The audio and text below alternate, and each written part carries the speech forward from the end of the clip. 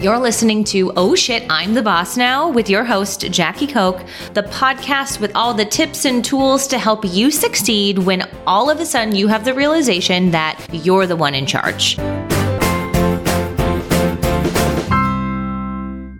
Hi, welcome back to the show. I'm your host, Jackie Koch, and I'm just coming off of being pretty sick, so hopefully I don't sound too different on this episode compared to others. We'll see how it goes. I ended up getting a summer cold, I think summer flu actually, after flying back to Phoenix, and man, it took me out. But I'm back and really excited about today's episode. Thought about it when I was out on a walk this summer, thinking about some of the conversations that I have with clients and just leaders a lot about different things that happen when they're leading a team. And there's 3 common ways of leading that I think are pretty common for leaders to default to, but actually are not that helpful. And that's what I want to dig into today are 3 things I find myself having a lot of conversations with my clients and just explaining my thought process on them and how I think you could make a slight little shift to how you're handling them and see better results.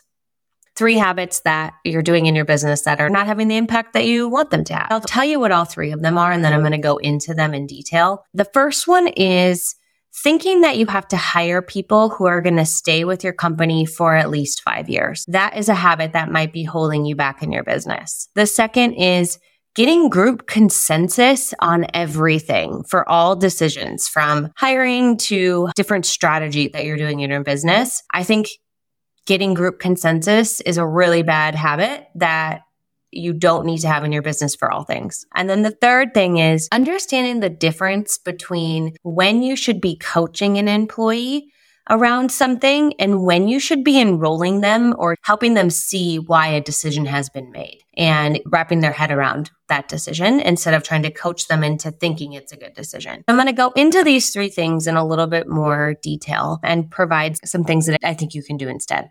And so the first one is thinking you have to hire people who are going to stay with you for 5 years. I see this happen all the time when we are doing a recruiting job for a client and they're like, I just don't know that they're going to be with us for 5 years. They have a hard time assessing whether or not they're going to be with them for the long haul. One, I don't think you should be doing that regardless, because for most of you listening to this show, I could be wrong. You have a scaling business. You're a small business that is growing, evolving, and changing. And my opinion, having worked in startups for so long, is that you really want to hire for where your business is going to be in 18 months and what you need right now in somebody's job in order for them to be successful, right? And make an impact over the next 18 months. Honestly, you can log on to LinkedIn or anywhere and you're going to see that people are like, oh, if you only stay somewhere for 2 years, you're a job hopper. I actually don't necessarily think that's true. I think staying 2 years at a company, especially a scaling startup or small business, what you get done in 18 months to 2 years is you learn and you evolve like you would 5 years at a big company. And so a 2-year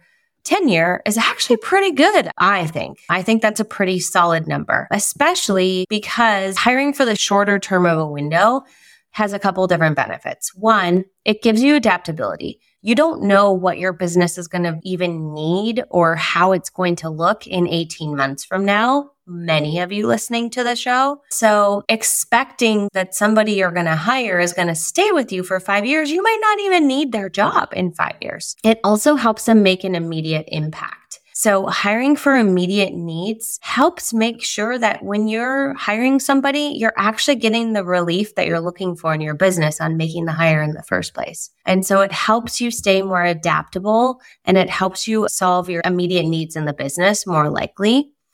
And it allows for you to really assess and evolve roles over time because as your business changes, the roles are going to change.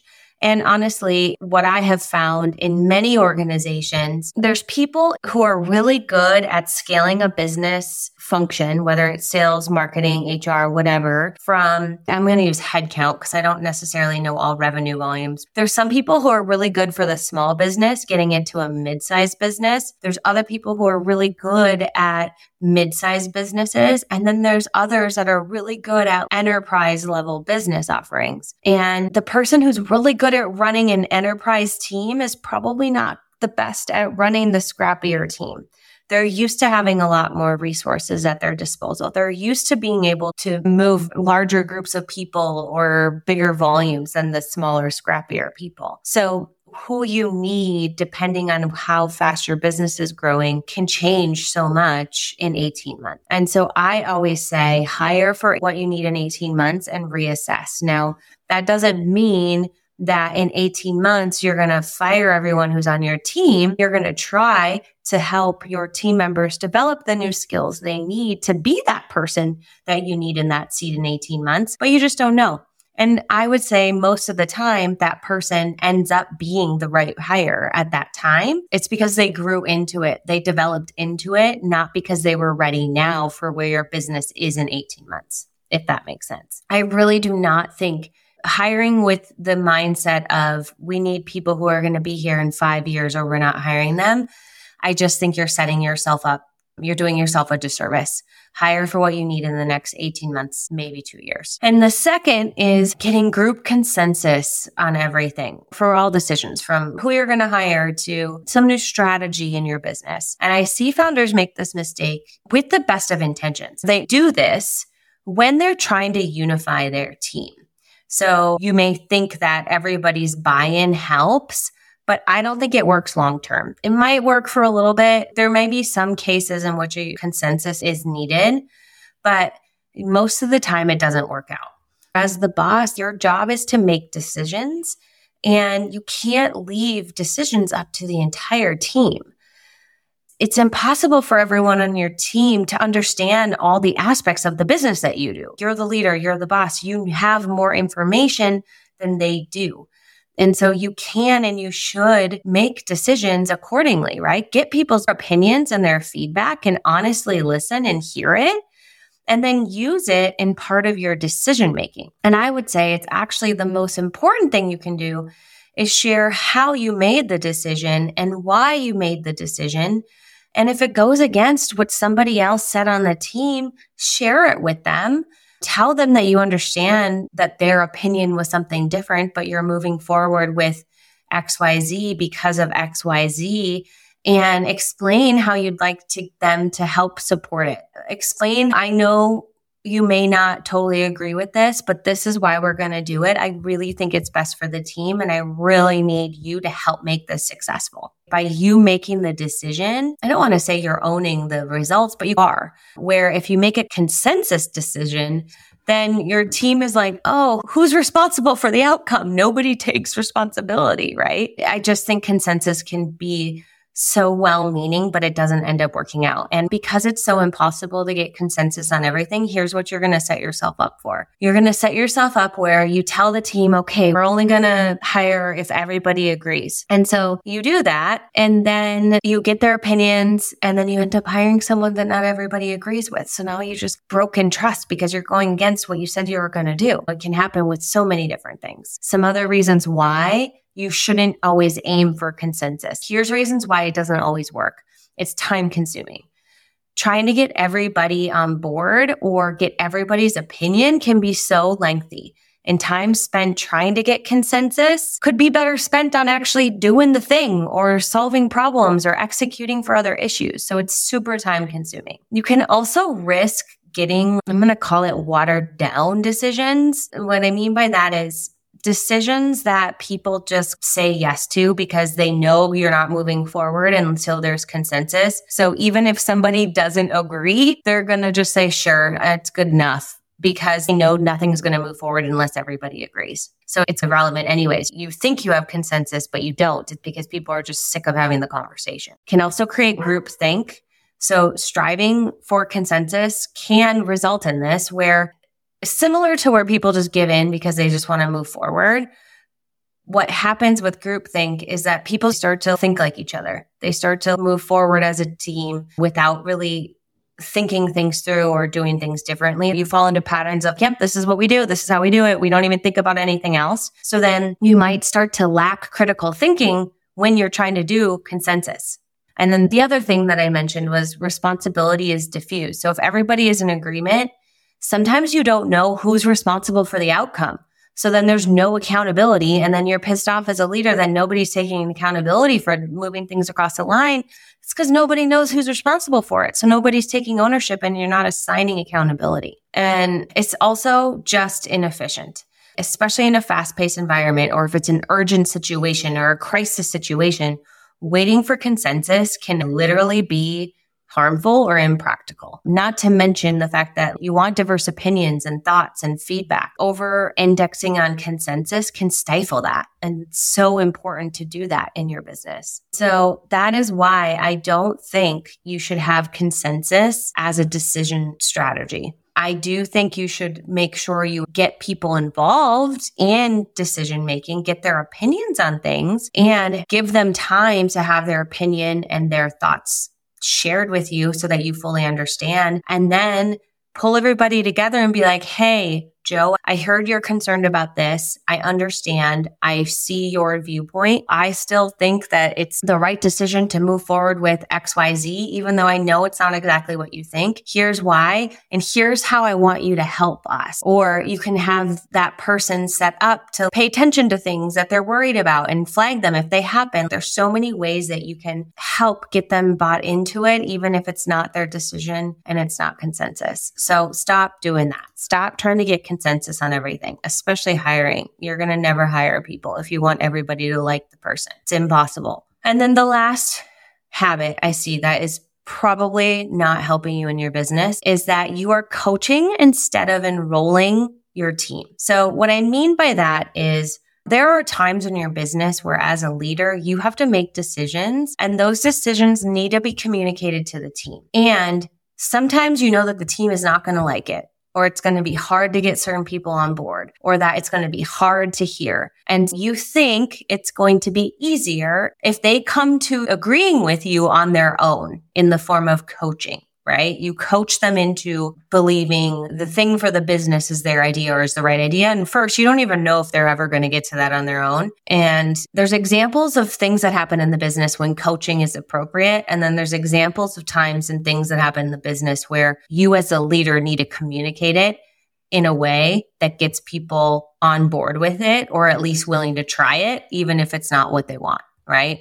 All too often, I just see people not making a clear distinction on this. And I think it ends up making your team feel gaslighted or toxic positivity. I can see bad habits and bad things coming from it. What I'm going to do is go through and give 8 examples of when coaching is appropriate, and then give some examples of when communicating a decision and getting them enrolled in the idea is better. So first, I'm going to start with examples of when it's appropriate to coach employees. The first would be goal setting. Sitting down with your team and each employee and asking questions like, what do you hope to achieve in the next quarter? How do you see your role evolving? This is our goal for revenue or XYZ this quarter. How can your role contribute to that? And guide them in setting goals, right? There's a bunch of different frameworks for setting goals, like the SMART framework or things like that, but help them in goal setting is when it's appropriate time to coach an employee. The second time would be solving a problem. So if they're facing some sort of reoccurring issue with something or person, instead of telling them exactly what to do, it might be better to coach them through it, because they might come up with a better solution than you had, right? That's why you're doing it. Questions you could ask would be like, what have you tried so far? What do you think is causing the issue? And that helps them reflect and analyze the problem a little bit more and solve it on their own. There's benefits to that for a lot of reasons. One, you don't want to be the problem solver. You want your team members to feel empowered and feel like they can solve their own problems. If they're running into roadblocks, you helping them work through it actually teaches them how to solve problems. So that's the point of the coaching, is to teach them how to solve problems and help them in solving the problem. Not coaching them to do what you think you would do to solve the problem. You want them to come up with it because, like I said, they might have a better solution than you because they're actually in the day-to-day work, right? Not you. The third example or time of when it's good to coach someone would be in developing new skills. So if you know that they struggle with something like public speaking or data analysis or something like that, offer feedback on what you observed. If they were giving a presentation or if they provided a report, give feedback on what you observed and talk to them about it. Like, what was hard for you in that? How could we brainstorm strategies to improve? You could recommend resources or trainings or things that they could do to improve it. And that is to help develop new skills. Another would be to boost their confidence. Sometimes they might just feel unsure about themselves, and a great way to do that is to talk about their achievements, talk about their strengths. You could ask things like, what are you most proud of? How do you feel like you've grown in the past? There's a lot of ways you can boost people's confidence through coaching conversations, get them to see some of the positives. Bring up an example of a project that they did really well that you knew they felt good about and be like, hey, remember when you did XYZ? What made you feel so good about that? What indicators or what feedback did you get from others to know that you did a great job with that? You can do that again, right? Boosting their confidence in that way. And then team dynamics. So if an employee is having conflicts with team members or struggles with collaboration, you can ask them and talk through that. Obviously, if they are struggling as a result of something they're doing and you know exactly what it is, you don't want to coach them to see that. You can give them feedback about something you noticed and then say, have you noticed that you do that? Do you want me to share this information with you when I see it in real time? You can help them with the team dynamics. And then adapting to change is also a great time to coach them. You can ask questions like, how do you feel about it? What support or resources could help make this easier for you? And coach them through that.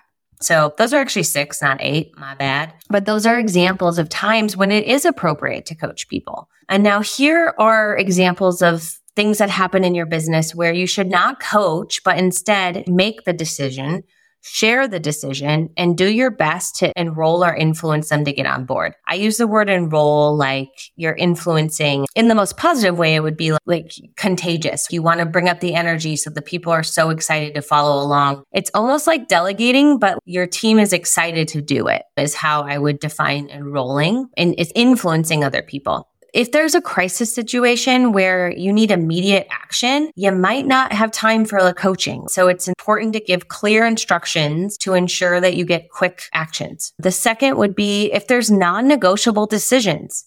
So if a decision has been made at a higher level and there's not opportunity for change because of what's happening in the market and a shift that you have to make or something like that, or if it's a company policy or legal compliance, it's appropriate for you to tell the team and get them to understand why, right? You don't need to coach them into it. If it's a non-negotiable and there's no questions asked, just tell them. Don't try to coach them into seeing it. If there's new or unfamiliar tasks, so when an employee is, maybe they are new or they're in a new role, they're taking on new things, and there's a very detailed process to follow for training or something like that, make sure you give it to them and make sure they understand all the steps. Teach it to them. Don't try to coach them into learning. Teach them how to do something, and that's it. If there's a shift in strategy, there's a shift in the business that you have to make, just make sure that you are giving clear information about why and what's going to happen and all of that. And then the last thing would be reinforcing boundaries. So if an employee's overstepped, crossed a line about something, it's important that you give clear and direct information about what's acceptable. Don't coach them into seeing that they did something wrong, because what happens is you don't know for certain that they're going to agree with you or come to it. So then you have to do it anyway. It's so much more impactful if you can give the direct information and the direct feedback. When you do find yourself in a position where you have to share something with a team that you're not sure everyone's going to be on board with, here are some tips on how to do that. The first would be to really set a clear vision and purpose. Begin by really articulating a clear and compelling vision for the change and reason for the change and how it's going to impact things down the line, why it's necessary, why it's the best decision. Clearly articulate it and create a compelling reason for why the business is doing that.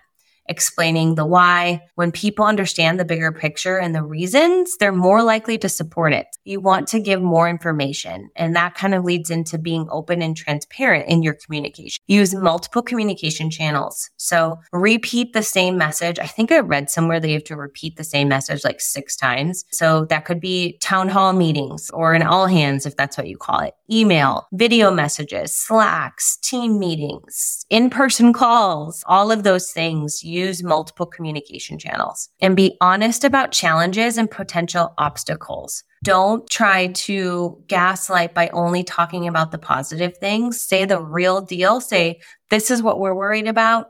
This is how we think this is going to go. We don't know for sure if it is. We feel positive that it's going to work. That's the best move for us right now. And just be honest about the challenges and obstacles and why you think it could go great. And make sure to allow for feedback loops where employees can share concerns and suggestions. And then another biggie is if you do have a big team, think about the people on your team that are either directly leaders or indirectly leaders, like those who have a lot of influence on your team. Sometimes that might be because of titles. Sometimes that might just be because of who they are, and identify who those people are who are going to be the champions and the most important to get on board because they can influence others on your team. And tell them early, explain everything to them and why you want them, why it's so critical for them to be a champion of it because of who they are, what they do, how they impact the team. Because when somebody who's respected or looked up to, when they are on board with it, they're more likely to follow. So who on your team is influencing others the most and how can you get them on board first is a great strategy. And then obviously show quick wins, show tangible results quickly after regular updates. You've communicated it, find ways to show quick wins in the next weeks, months after you've shared this new strategy or you shared something. And then just be consistent with your messaging. It's like the transparent communication, but make sure that everybody on the leadership team is on the same page and communicating a consistent message. So that means you get them on board first. And then finally, lead by example. You need to be the change you want to see. So if you as the founder or the boss are visibly committed and passionate about the new direction, it can inspire other people to follow along. Lead by example. Those are tips on how you can actually get your team on board with the decision. And then the difference between coaching and I'm going to call it telling. It's essentially that you strike a balance between the two. Sometimes after explaining a decision, it can be valuable to switch to coaching mode to explore how they feel about the decision and how to best implement it. But that shouldn't happen until after they know clearly what's going on and what to expect. The ultimate goal, whether you're coaching or sharing information, getting the team on board, is to help them succeed, support your company, and foster a good work environment. And so always just make sure that you're balancing the two and doing things in a way that's going to help the business move forward. As a recap, the 3 habits that may be holding you back with your team and in your business are thinking you have to hire the people who are going to stay for your business for 5 years. Or thinking you can only hire if you're going to need somebody in your business for 5 years. That is not true. Hire for what you need in the next 18 months. The second thing is getting group consensus on all decisions. Stop doing that. Get feedback, allow people to weigh in, but don't get consensus on the decisions. Get their input and be ready to clearly explain to them why you valued their input and why you moved in a direction, whether it's the way that they want or the way that they did it.